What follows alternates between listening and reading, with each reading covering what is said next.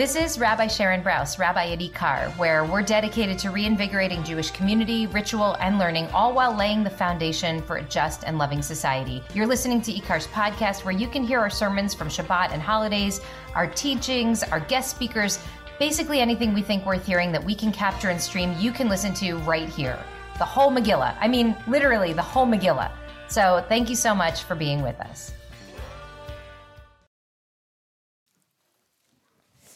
As I have been reading Torah the last 2 weeks, reading through this narrative of the Exodus from Egypt, reading about these horrific plagues that have struck down the Egyptian people so that the Israelites might ultimately find their way toward freedom, it has occurred to me that literally any one of these plagues could have been the one.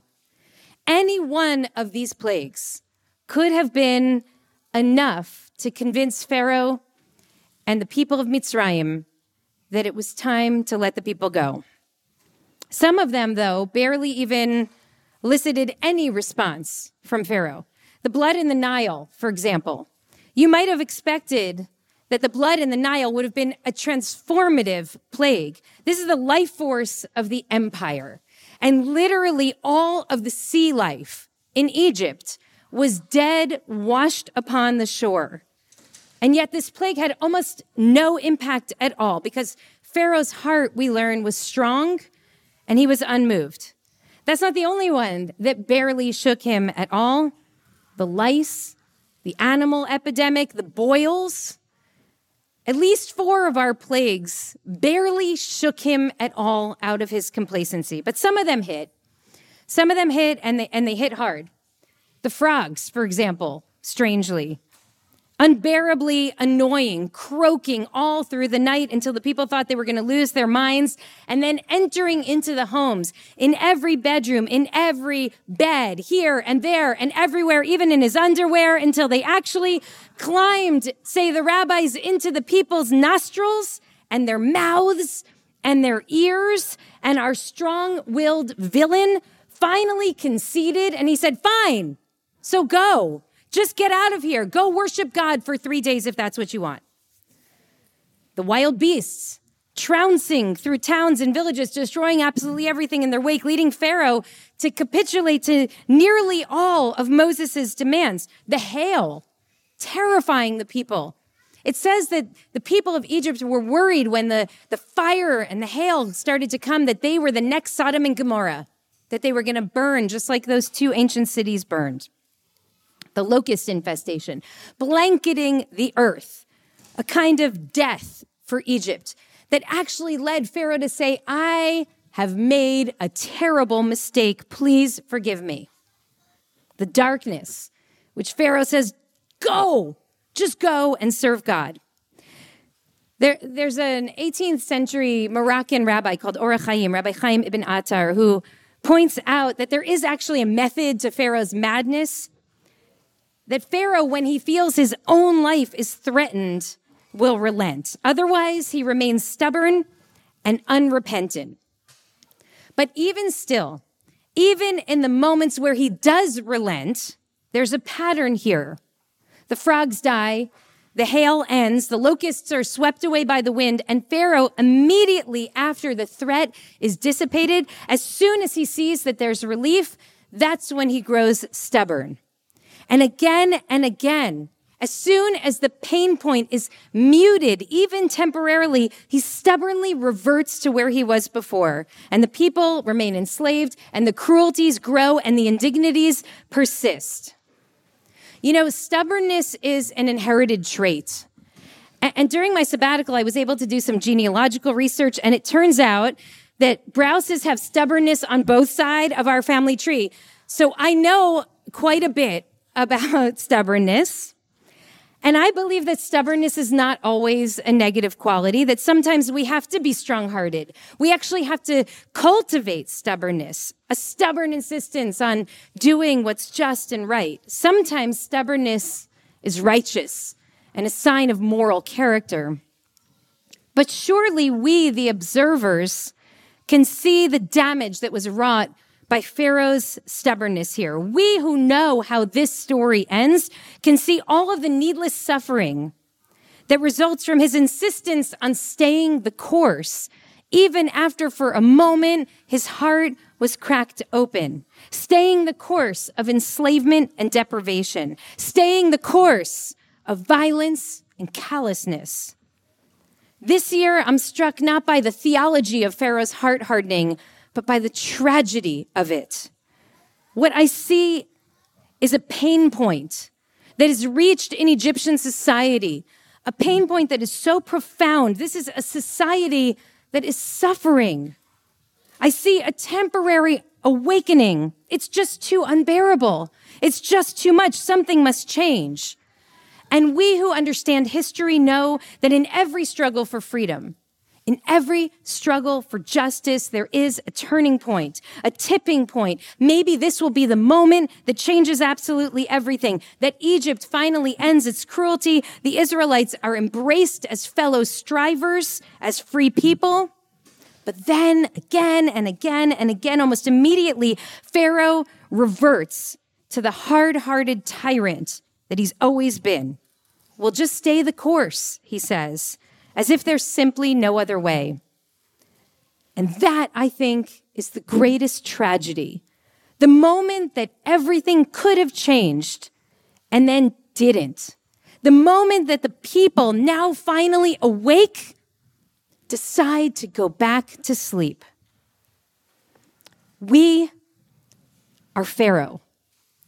Again and again and again in this country, the pain level rises. For a moment, we proclaim it is unbearable. We can do better. We must do better.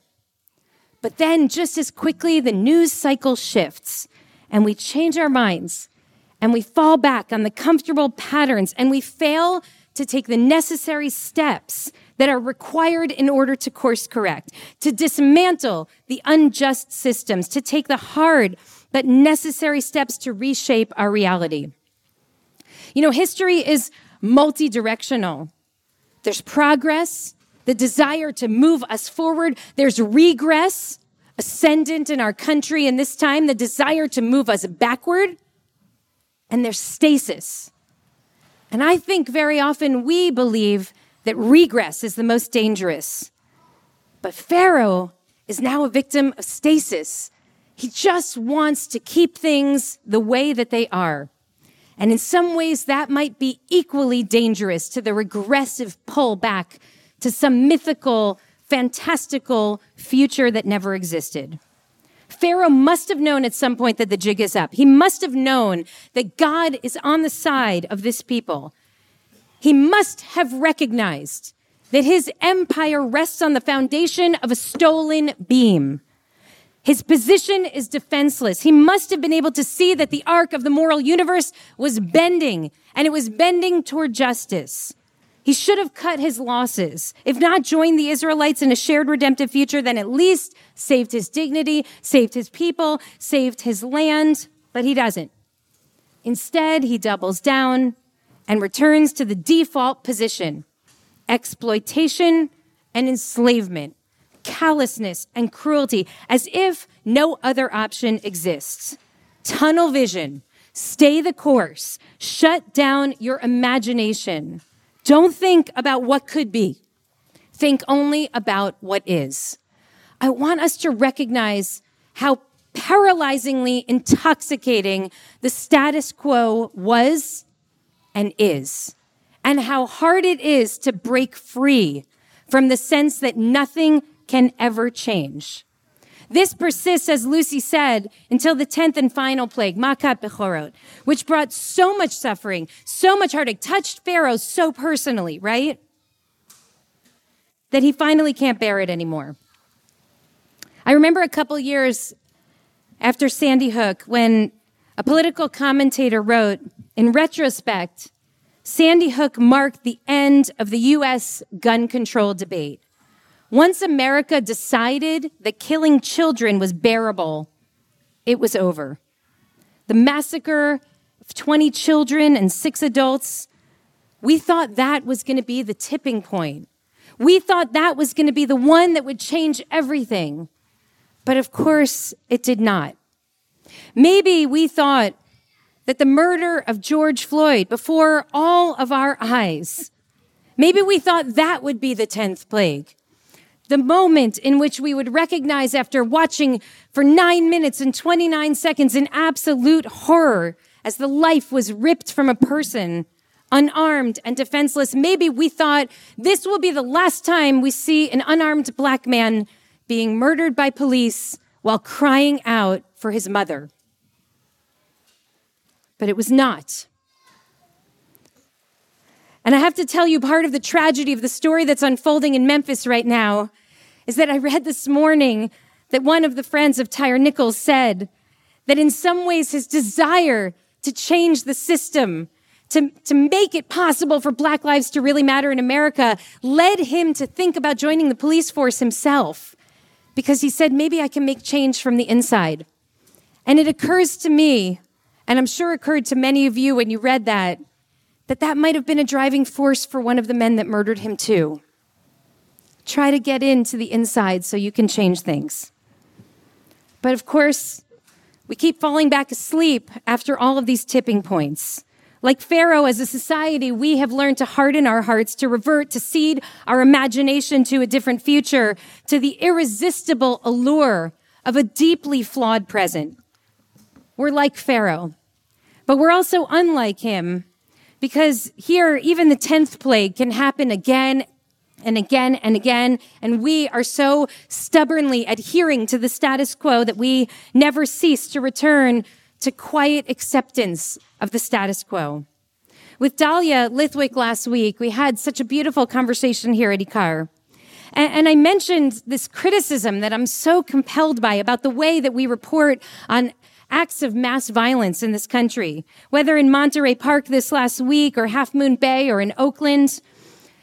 For a moment, we're shaken from our wakefulness. We're aware of the horror of it. Do you know how many mass shootings have happened in America just in the last 3 weeks? And then just when we're about to hit the tipping point, we start to bring up all these stories of resiliency and hope and how communities are coming together. And I'm in the hope business and I'm in the resiliency business. And I can see now how that narrative line is destroying us because it lets us stay in the stasis instead of forcing us to contend with what it would mean to move to the progress. I don't want to be distracted. I don't want Pharaoh to be distracted after the locusts and the hail and the wild beasts. What we need to do is to stay outraged, to finally say in one unified voice, Kumu Tseu, get up and go. Get up and go. Justice is here. Our time has come. The text says that as soon as the frogs were lifted from the Egyptian homes, their bodies started to pile up in heaps and heaps out in the valleys. And Pharaoh immediately reverted, even as the stink of the frogs continued to permeate the Egyptian homes. As soon as the immediate threat was lifted, all of that change was upended and the enslavement persisted. That, I think, is an absolute terror for us because we all know that there's a stink in our country today. There's a stink that is caused by violence. And for one day or for 2 days, it feels real. And we have moral clarity, and we understand the urgency, and then we invariably, in our stubbornness, revert to what is, foregoing what could be. We haven't even removed the stink, and the conversation's moved on, and the wheels of injustice continue to turn, and the names of the victims are added to the long, terrible list. There has to be a moment that changes us. There has to be a time when we realize we cannot continue like this. For Pharaoh, it was almost too late. For us, I pray that it won't be. After the violent shootings, these terrible crimes against the Asian American Pacific Islander communities this week, Brooke Wirtschafter, our director of community organizing, and one of our board members, Eric Green, and I sat down and we started to write. And each time, as we would get one paragraph down on the page, there would be another act of horrible violence. And we ended up writing a long statement, which you'll see someday, about violence.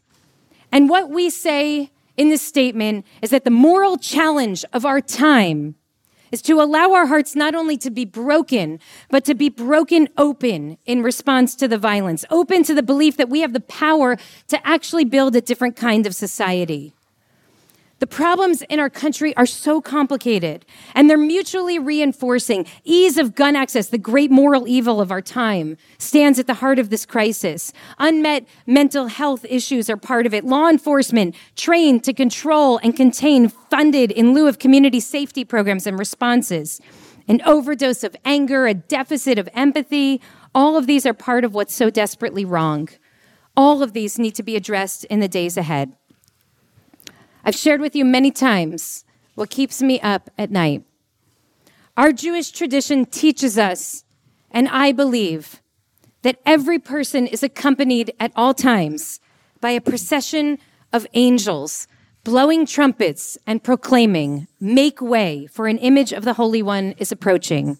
Every person like royalty, infinite worth, irreplaceable.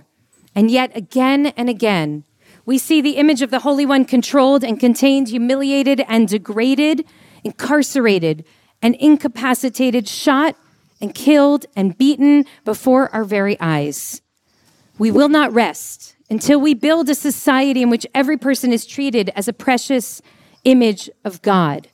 To do that, we must muster a strength that is greater than the force of stasis that keeps us from finding the courage to move forward. I pray that the memories of those whose lives were taken by violence stir us to work collectively toward a more just and loving world for us all. Shabbat Shalom.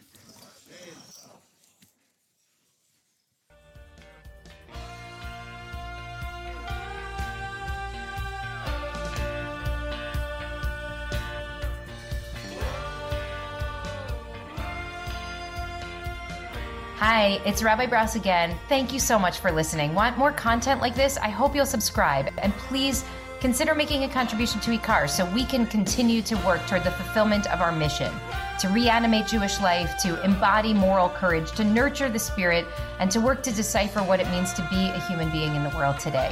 Visit our website at ikar.org. That's IKAR.org. And I hope to see you, maybe even in person, sometime soon.